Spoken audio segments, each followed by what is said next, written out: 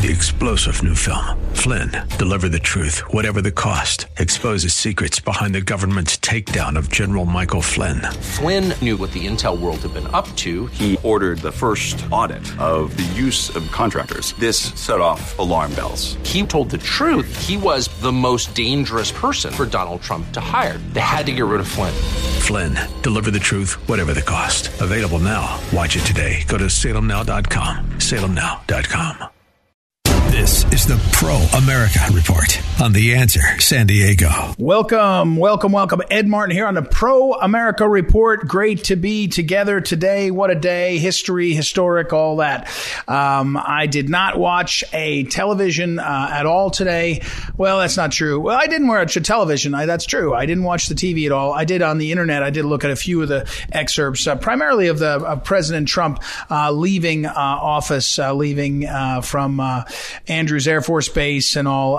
It was just kind of, I just felt like I wanted to see that. But mostly I did not pay attention to it. I hope if that was your interest, you would. If it's not, I think I told people stay away from it. But here we are. Well, what you need to know, I'm going to tell you about that. Before we get to what you need to know today, let me just tell you, our interviews today are excellent, important. Our two interviews today. One is with John Schlafly, our weekly Schlafly Report from John. And of course, John knows what he's talking about on all sorts of things. And his Schlafly Report column, which runs in the posts in the evening, Tuesday evenings, over on townhall.com, the sister site of the Salem Radio Network. John also, though, is really good at seeing a bit down the field. And what he is writing about today in this column this week is about the problem of election integrity and what we do going forward.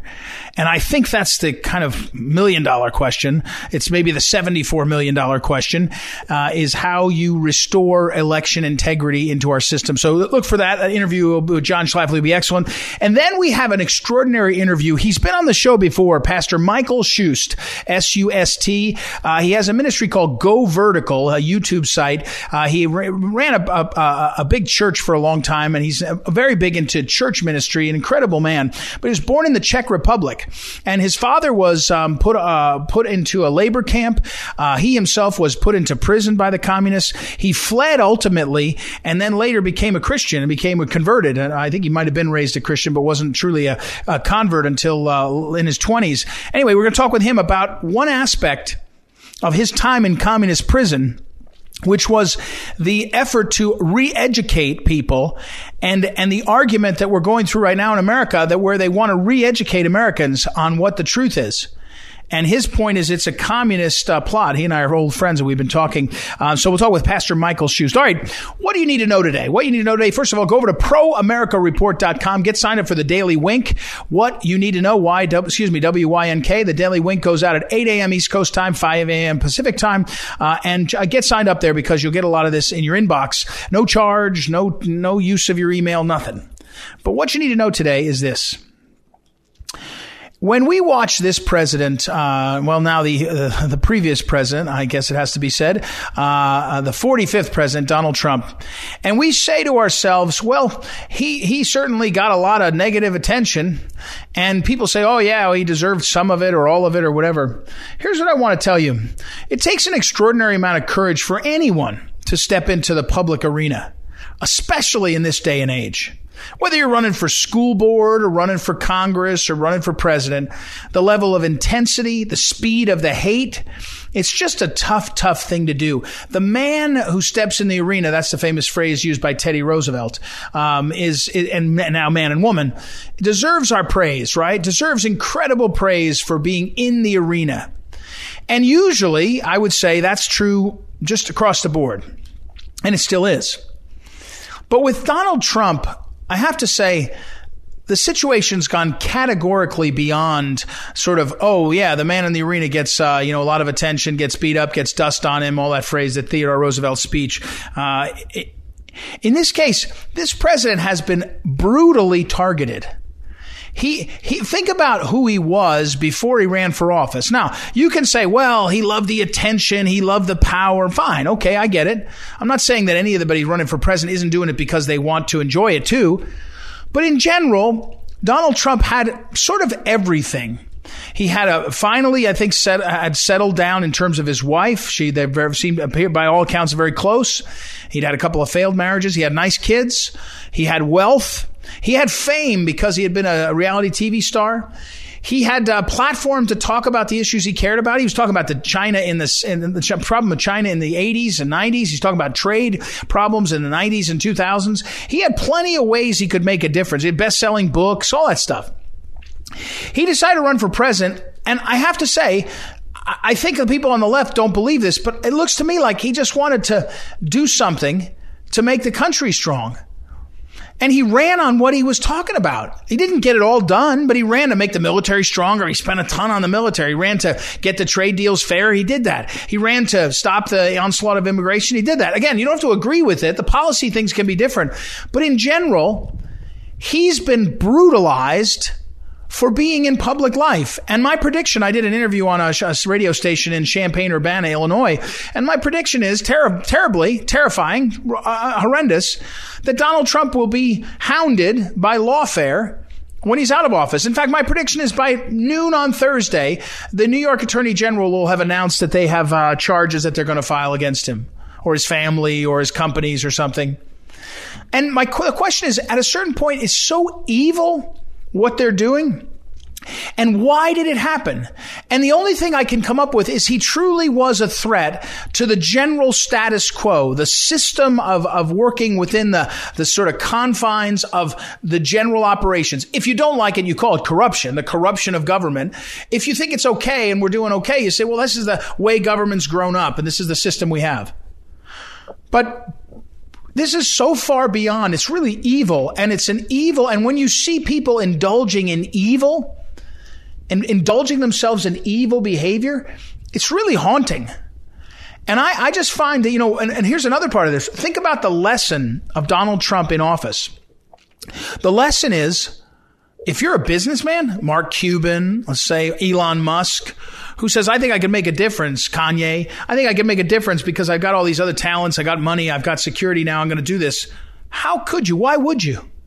Because the message was, and I'm willing to, by the way, I'm willing to pause and say to people that run for high office, especially Senate, Congress, governor, but at any level, but certainly the high offices, the level of scrutiny they get, you have to be a real tough character to do it.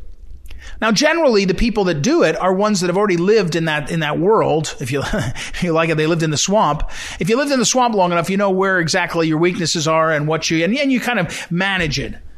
And you're like, okay, I'm Joe Biden. I've been in office for all these years. The problems I had with treatment of women and my policies, I've navigated it all. And I'm secure enough in it. I know what the game is. But normal people who would get in the arena, they'll never do it again. They will never do it again. You can't tell me that a normal person isn't looking at this saying, you know what, I'm Jeff Bezos. I got a ton of money. I'd never run for office. Mark Zuckerberg, he talked about running for office. It says crazy. You can have as much influence outside, especially if you're Mark Zuckerberg. You can use your power of your throttling voices. It's extraordinary to watch this incredible situation. And the savaging, that's the word, it's savagery of this guy who's in office. Now, I wish he'd won a second term. I think it would have been really good for the country. I think there would have been things that were done, and the people that are complaining that he didn't do enough and all that, I get it. But I also think, he probably was planning on a second term and he didn't get it. And so my point, though, is the savagery is beyond the pale. The savagery is beyond anything that you should expect as normal. Now, I'm going to finish later on. If you go to the window today, what you need to do, I'm going to be much more upbeat because I am. I think America can come back. We always do. I think we got a lot of things we can get done, and we always will. And I'm not afraid of the future, but I am daunted by the savagery of the left, of the fake news, of big tech, of the culture. And that's not to excuse this president from any mistakes he made. But you know what? He's a human being. He's a man. He's going to make mistakes. He has. He would. He could expect it. But the savagery, and frankly, it's effective. It's effective to savage him in the public's eye. It's terrible. It's terrible. So anyway, I don't want to dwell on that. I want to move forward and go looking. But I want to say this: the man in the arena. Thank you to all those people that step in the ring, that step in the arena. It's not easy. and be clear-eyed about the cost to somebody like Donald Trump. It's amazing. All right, we'll take a break. When we come back, we will talk with John Schlafly. That's later on in the program, and Pastor Michael Schust. Pastor Michael Schust is up next. We'll talk with him about what's going on with communist re-education when he was a young man and what he sees in common right now. So don't forget, visit proamericareport.com, proamericareport.com to get signed up for the Daily Wink. The Daily Wink goes in your email box every day, Monday through Friday. Check it out. All right, we'll take a break. Be right back. Ed Martin here in the Pro America Report. Back in a moment.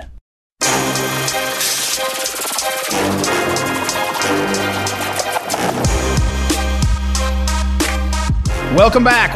It's Ed Martin here in the Pro America Report, and our next guest is our old friend, John Schlafly. John Schlafly is one half of the Schlafly Report. It took two of the late Phyllis Schlafly's sons to do what she did every week, a weekly column that appears over at townhall.com and also is archived at phyllisschlafly.com. John, welcome back to the program. First of all, how do you write a column for Tuesday night publication when the next day is the inauguration? I mean, how do you of Joe Biden for president? How do you do that? Well, by writing about something else is how we did it, Ed. And what we stressed is the fact that, large majorities of the Republicans and people who voted for Trump still believe that Trump won the election. Now, that is a fact of American life and politics that has to be recognized and dealt with. And poll after poll shows that. And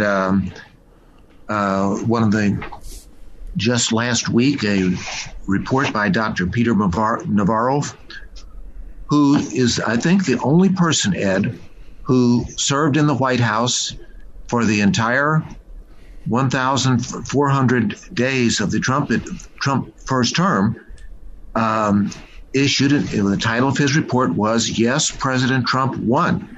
And he went into detail about what happened in Arizona, Georgia, Michigan, Pennsylvania, Wisconsin, and Nevada. And yes, Biden is taking the oath of office today. He says he wants to, he's making a pretense about bringing us together, but he has not reached out to President Trump or Trump supporters. I don't expect that today. And we have a divided country, which will continue. Well, John, let me ask you a question, and I'm going to smile as I say this. We're talking with John Schlafly. I know you're 20 years older than me, but that made you only 10 years old in 1960. So I don't think you'll remember it, but you may remember the aftermath. But maybe the aftermath was eclipsed by the assassination. But it was widely thought that John F. Kennedy won the 1960 election by getting votes that weren't his up in Chicagoland. The Daley Machine. And that was well known and sort of considered at the time. But he still was the president, and he went on to serve as president for 3 years before he was assassinated. But did that distrust of the system dissipate over time? I mean, again, it seems like there's two challenges. One is you got to run the elections better, in my opinion. They're not transparent. There's too many places where fraud looks like it occurred, and we never got to the bottom of it. But the second one is millions, tens of millions, 100 million, some number of million, because Democrats agree with the idea that the election was stolen. A whole bunch of them, 30%, I think, say that it was stolen. So you're talking maybe 100 million Americans think the election was fraudulent. You don't go vote in something you think doesn't matter. And the confidence in elections goes out the window. In the 1960s or in other times where there was fraud, how do you overcome that lack of confidence? Well, of course, Richard Nixon, the Republican candidate, conceded the election. And so after he conceded, that was really the end of it, except that Republicans did understand the types of fraud, but we have different types of fraud today. And the principal issue that occurred in the 2020 was the vast expansion of tens of millions of mail-in ballots. You cannot have proper security or oversight of the mail-in voting process. So tens of millions of ballots. I mean, that was the story of 2020, a big part of the story. There were a number of other things too, but the solution is to return to election having one election day, which is what federal law requires. Actually, everyone goes to their personal polling place in their personal precinct, shows up in person, presents their ID, and casts a physical paper ballot on Election Day. That's what we need to safeguard our elections. Well, John, so let's talk about that. Let's say that that's the reform that you and I agree should happen. And Election Day, and only absentee ballots if you're serving in the military or you're in the hospital or something, right? However that you can have an absentee ballot standard, perhaps. But let's say now, could the red states that have super majorities, could Montana implement that right away? Do they get challenged in court? Does it go to the Supreme Court and say, no, you can't deny someone the franchise? One of the Pennsylvania cases, the challenges that came up, I think through Congressman Mike Kelly, said our Pennsylvania courts and the courts changed the rules on mail-in ballots. It's unconstitutional. And the Supreme Court said, we're not going to invalidate votes by people. That's their franchise. We're going to be afraid of that.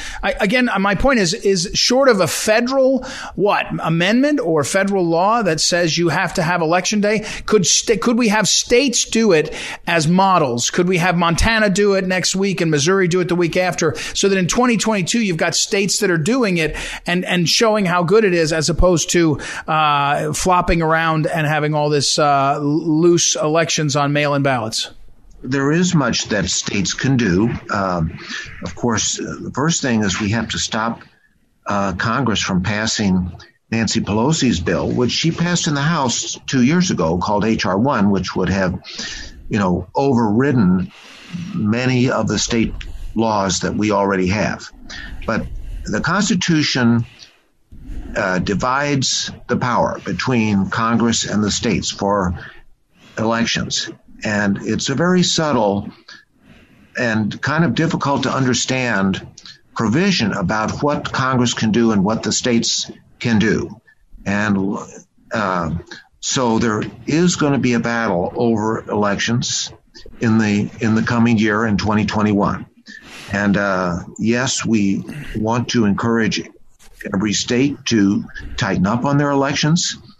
But of course, we'll have to push back against the liberals who believe that the secure election is tantamount to voter suppression. Right. That is going to be the narrative, and we have to be prepared for that. It's not voter suppression to insist that voters be United States citizens and they prove their identity and they are registered in advance of Election Day. We cannot allow same-day registration. People have to be registered at their domicile, at their place of permanent residence. And then they vote in the local precinct, which is assigned to their residence. That's the only way to safeguard elections. We're talking with John Schlafly, and his Schlafly report is over at townhall.com and also archived at phyllisschlafly.com. Just one footnote. There's a book I'm reading, John, about by a University of, I think, Kentucky professor on how much voter fraud there was from 1790 till 2004. And he disappeared. He's a liberal, so he disappeared. Suddenly no one wants to talk about voter fraud. This was a academic discussion. I went looking to see if he was commenting, and he was saying, no, this was the best election ever. John, you mentioned something about on policy issue, which I want to grab because I think you'll probably be writing about it. Joe Biden has said he will seek amnesty for 11, 20 million, whatever the number is, illegal aliens. And John, as a matter of politics, at this point, has the 74 million people that voted for Trump, plus a lot of other people that maybe voted for Biden but don't, have we coalesced around the fact that we're going to not go back to the old version of open borders? Do you think that politically we've made that, or are we faced with some kind of deal in Washington that's going to change the direction of the country and the people aren't going to be aware of it or rise up to stop it? Well, the issue will be fought in the coming 2 years because the interest groups that support open borders are very well funded and powerful. As far as the public, I think you have a point that the momentum of the general public is against open borders, and as the New York Times pointed out yesterday, the Republicans who signed on to the last push for open borders, which was the so-called Gang of Eight bill in 2013 and 14, those they're not in the Congress anymore. People like John McCain. The one left, the one who's still there, is Lindsey Graham, but the others are gone. So even though there are fewer Republicans, they are stronger, I would say. It's like that old joke about in the Soviet purge trials, where they said we'll have fewer but better Russians. Well, I'm hoping we'll have fewer but better Republicans who will stand up to the pressure, the well-funded pressure, and mind you, the same Silicon Valley monopolies who are choking off free speech are also funding open borders and amnesty. So it's a powerful interest group that we're fighting, centered in Silicon Valley, south of San Francisco, California.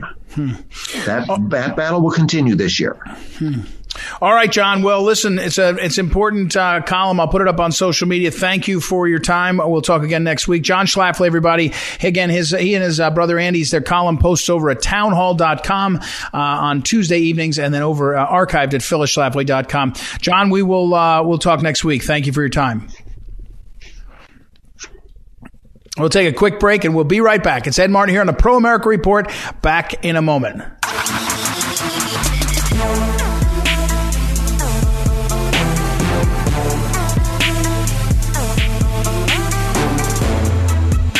Welcome back. It's Ed Martin here on the Pro America Report. My old friend, Pastor Michael Schust, is with me. He's been on the show before, and he's been a leader in church communities, also in music. He was trained as a professional singer and has had a career in that, but he's also done incredible ministry work with young people in music. But maybe the most important for this moment is Michael Schust, as a young man, was imprisoned by the communists in his home country, and I'll say the Czech Republic. He may correct me at the time; it may not have been the Czech Republic, but and they try to do re-education on him. And as I'm watching what we're hearing and what we're seeing, and the kind of tests that are being offered of National Guardsmen down at the Capitol, I thought let's talk to Pastor Michael Schust. So first of all, Pastor, welcome back to the program. How are you? Doing well, Ed. Greetings from sunny Florida. I'm no longer sharing in the Missouri cold for the past 6 weeks or so. Yeah. Well, I know between your grandchild down there, and plus the son and all. But hey, tell me first about your perspective on what's happening in the country. I'm reminded of Kitty Worthman, who I think you met when she was. Yeah, you met her. Of course, you were on a panel with her. Kitty is in her 90s and was born in Vienna. Saw Hitler. Saw the communists. And when she talks, it's different than when I talk about it. And same with you. So first, before we talk about your youth, where you were put in re-education camp, sort of, what's your observation on America right now? Well, I am having a major deja vu. Of course, there is no other great country in the world. America is it, to which people like me would immigrate when things turned in favor of the communist movement. So I am just sitting on needles right now and hoping that we're not done yet. And I know that the Lord is not done with us yet. And so we'll just keep fighting. Yeah. All right. So now let's talk about your youth. And I've heard the story a few times, but our listeners will benefit from sort of you walking us through who you. I like the beginning. You were a wayward young man, and then we'll go from there. So walk us through, and then tell us how it applies to today. Well, let me give you a quick synopsis. So when I was 6 years old, that was 1968, and my dad was part of the Democratic Wave movement under Alexander Dubček that was squashed, and ultimately the Soviets were brought in to occupy. And my father and others were put in jail. My dad was on forced labor after that for about 17 years until his retirement, and never did his job again. Wow. And eventually, long story short, during my conservatory years, I got into the circles of entertainment and classical music, and also doing shows as a young man. And unlike my two brothers who did that in a smart way through comedy, I would kind of open my mouth, and my family was already on the blacklist. You have to realize that also, that whole thing with, hey, report the people who don't wear a mask and things like that, while the politicians are happily doing parties without the masks. Right. We've had all of that. And there was 3.7 million registered snitches in the country of 10 million people. Wow. So you can imagine what that was like. That's including, children. So yeah. Eventually I wound up in communist prison for about 19 months. And that, speaking of re-education camp, my perspective on America is that the re-education in America already happened. And I'm talking about, middle school, high school, and especially college education of our young people. They don't know anything much about American history the way it really was. The founding fathers are portrayed as sort of power-hungry people that came here to acquire slaves, and nobody knows anything about the Great Awakenings and many other events. So unfortunately, that's what happened. And so when it comes to the extreme side that I went through, then people ultimately who actually think for themselves and see the wrong of it and see that this communist propaganda has never worked around the world, all of those systems sooner or later collapsed with a handful of people that would be leading them, having control of the armed forces, police, and communications. So I think with the exception of the army, that's where my sort of hope is also, humanly speaking. Right now, the communists and the globalists have control of everything else. And we've seen that. We've seen the censorship. We've seen that. I mean, it's unbelievable. This is America. It's just unbelievable.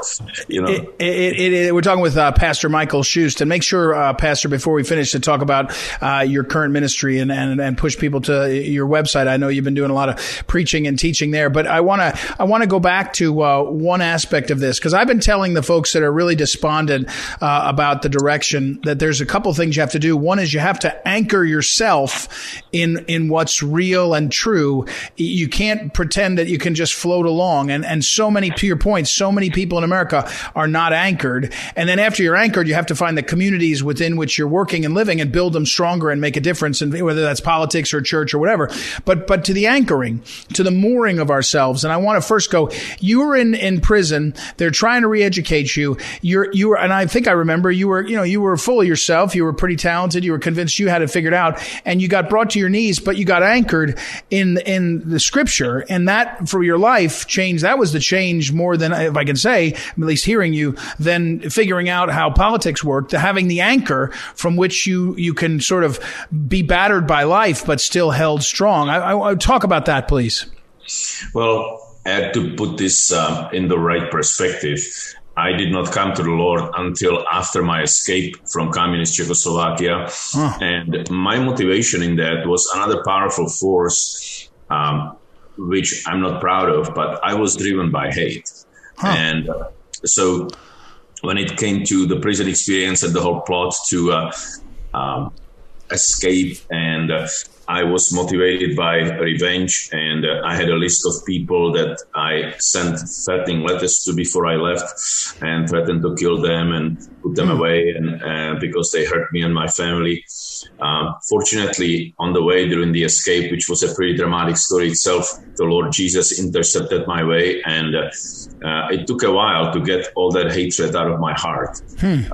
4 or 5 years before I even reached out to people that I actually threatened and asked them for forgiveness. So praise God, for the past 25 years, I was going back and proclaiming the gospel in the Czech Republic and bringing a lot of young people to Christ. So when it comes to the anchoring, I just want to encourage everyone to really sit down and think, and then look up and just ask the Lord, to welcome them to his family and begin to follow him. Don't follow man, follow Christ first.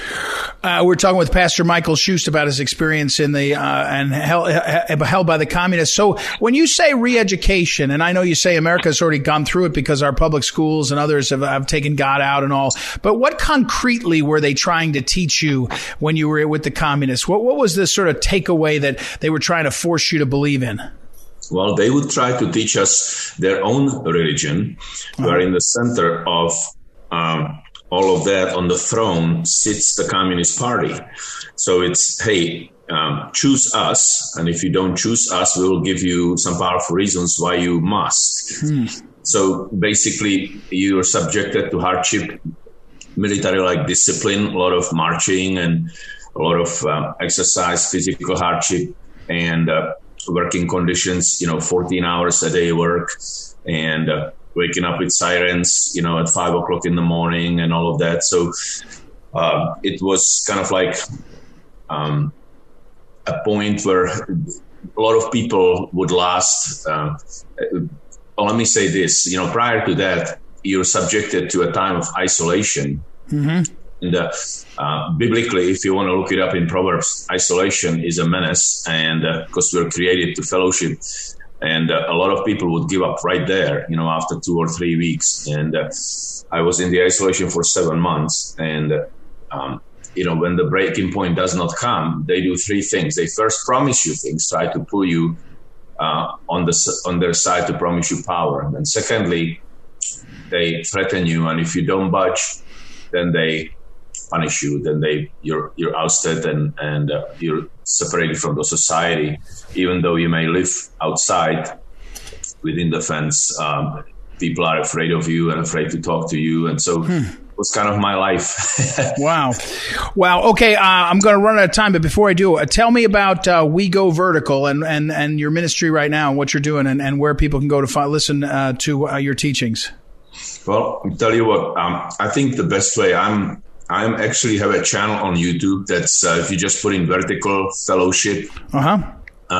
Lately, I've been doing some really practical teachings that have to do with just this whole situation. There is one that's called Out of the Lion's Den. I'm going to do a conclusion this Sunday, and there are a couple of others, one called Deceive from 2 Timothy 3. And, the Lord saw it coming.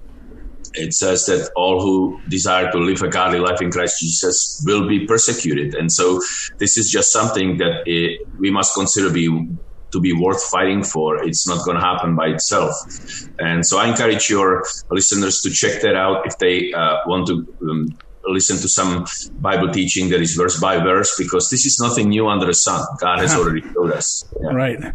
I've got it up on my machine. I'll put it up on social media and make sure we put it out there. Well, thank you, Pastor Schust, for your voice and for all you're doing. And we'll look forward. We may have reason to discuss this topic in the coming years. I think whether the re-education of Americans or maybe the next thing, maybe the value here is to figure out how to kind of go back and re-educate ourselves. So we'll have to figure it out. Well, thank you for your time very much, and we appreciate it. Love you, brother. All right. Thank you, Pastor. Pastor Michael Schust, everybody. I'll put it up on social media, his YouTube channel, and you can get it there. All right. We'll take a quick break and be right back. It's Ed Martin here on the Pro America Report. Back in a moment. This is the Phyllis Schlafly Report from Phyllis Schlafly Eagles. Mrs. Schlafly was a courageous and articulate voice for traditional values and common sense for more than 70 years. And now, from the archives of Phyllis Schlafly Eagles, here is Phyllis Schlafly. We've heard a lot from the media about how industry cannot find enough workers with specialized skills. But I was shocked to read a recent article about a conversation at a gathering of executives from major American manufacturing companies. The talk turned to how hard it is to find qualified applicants for jobs. Somebody asked, "What exactly are the skills you cannot find?" I was expecting somebody to say writing computer code, operating graphics software, or other computer procedures, but not at all. One of the executives responded to the question by saying, "To be perfectly honest, we have a hard time finding people who can pass the drug test." Another employer said that job applicants are often so underqualified that it's difficult to find anyone who can properly answer the telephone. Other employers in the group mentioned a lack of basic command of the English language. One executive compared the skills gap between older workers who are nearing retirement and younger workers just coming into the labor pool. He said, simple grammar and spelling are the top basic skills among older workers that are not present in younger job applicants. One survey that was published by the Federal Reserve Bank of New York reported that the top applied skill that younger job applicants lack is just simply what is called the work ethic. That means workers who reliably arrive for work on time, ready to do a day's work. These are referred to as soft skills, and they used to be taken for granted among job applicants, but now they seem to be rare. Maybe these deficiencies are the result of a defective school system, maybe to the breakdown of the family unit, maybe too much TV and video games. Nobody has effectively answered these questions, but we should face up to the nature of the problem facing many of our young people who cannot find jobs today. This has been the Phyllis Schlafly Report from Phyllis Schlafly Eagles. For the U.S. economy to flourish, free enterprise needs to be rewarded. Competition and capitalism need to be encouraged. At phyllisschlafly.com, you'll find alerts and strategies for strengthening our economy and standing against socialism. That's phyllisschlafly.com. Thanks for listening, and join us again next time for the Phyllis Schlafly Report.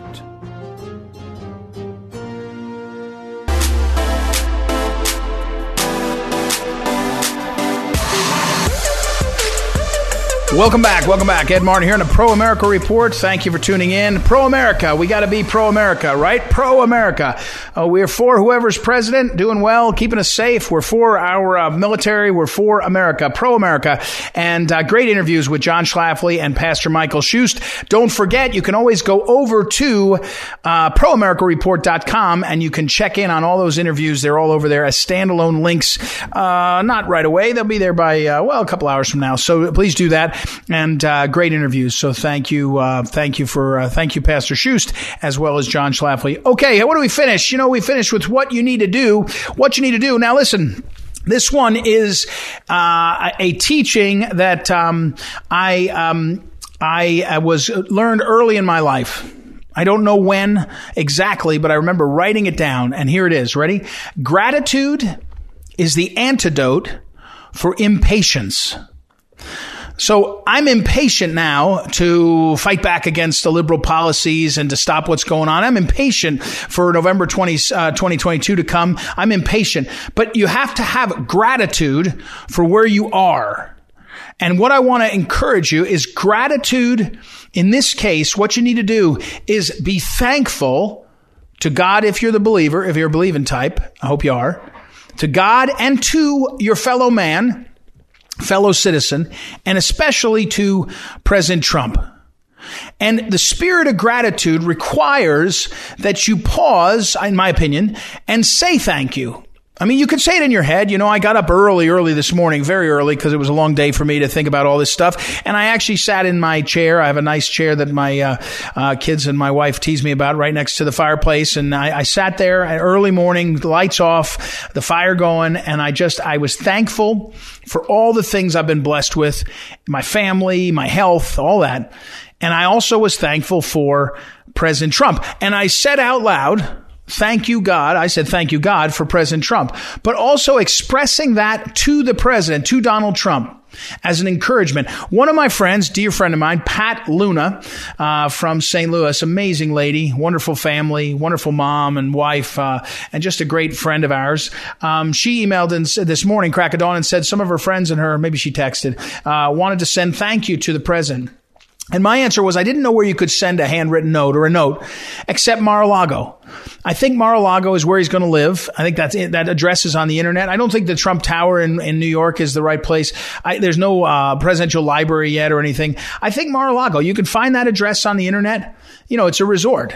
And so you can send it there and just address it to President Donald Trump, and they'll put it in the hopper. I mean, he's going to have a staff that's handling all that stuff. So, but my point is this: take time even as you're frustrated and impatient and nervous, anxious, to express your gratitude, again, to the Lord for all the blessings we have as a nation, and to President Trump and to his family, especially Mrs. Trump.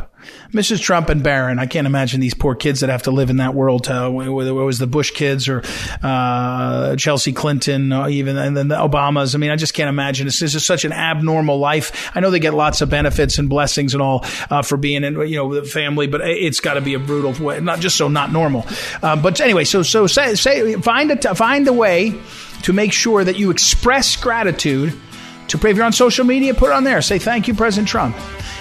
Trust me, the echoes of gratitude. It's like not dropping a pebble into a pond, a flat surface where there's and it ripples. It's like dropping a boulder in the middle of it, and it splashes and echoes out. People appreciate it.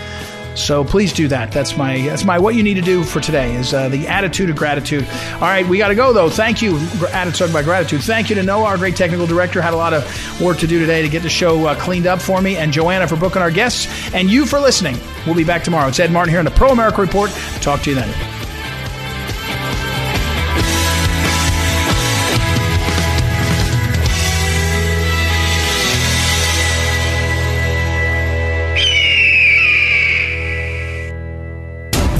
The Pro America Report on The Answer San Diego.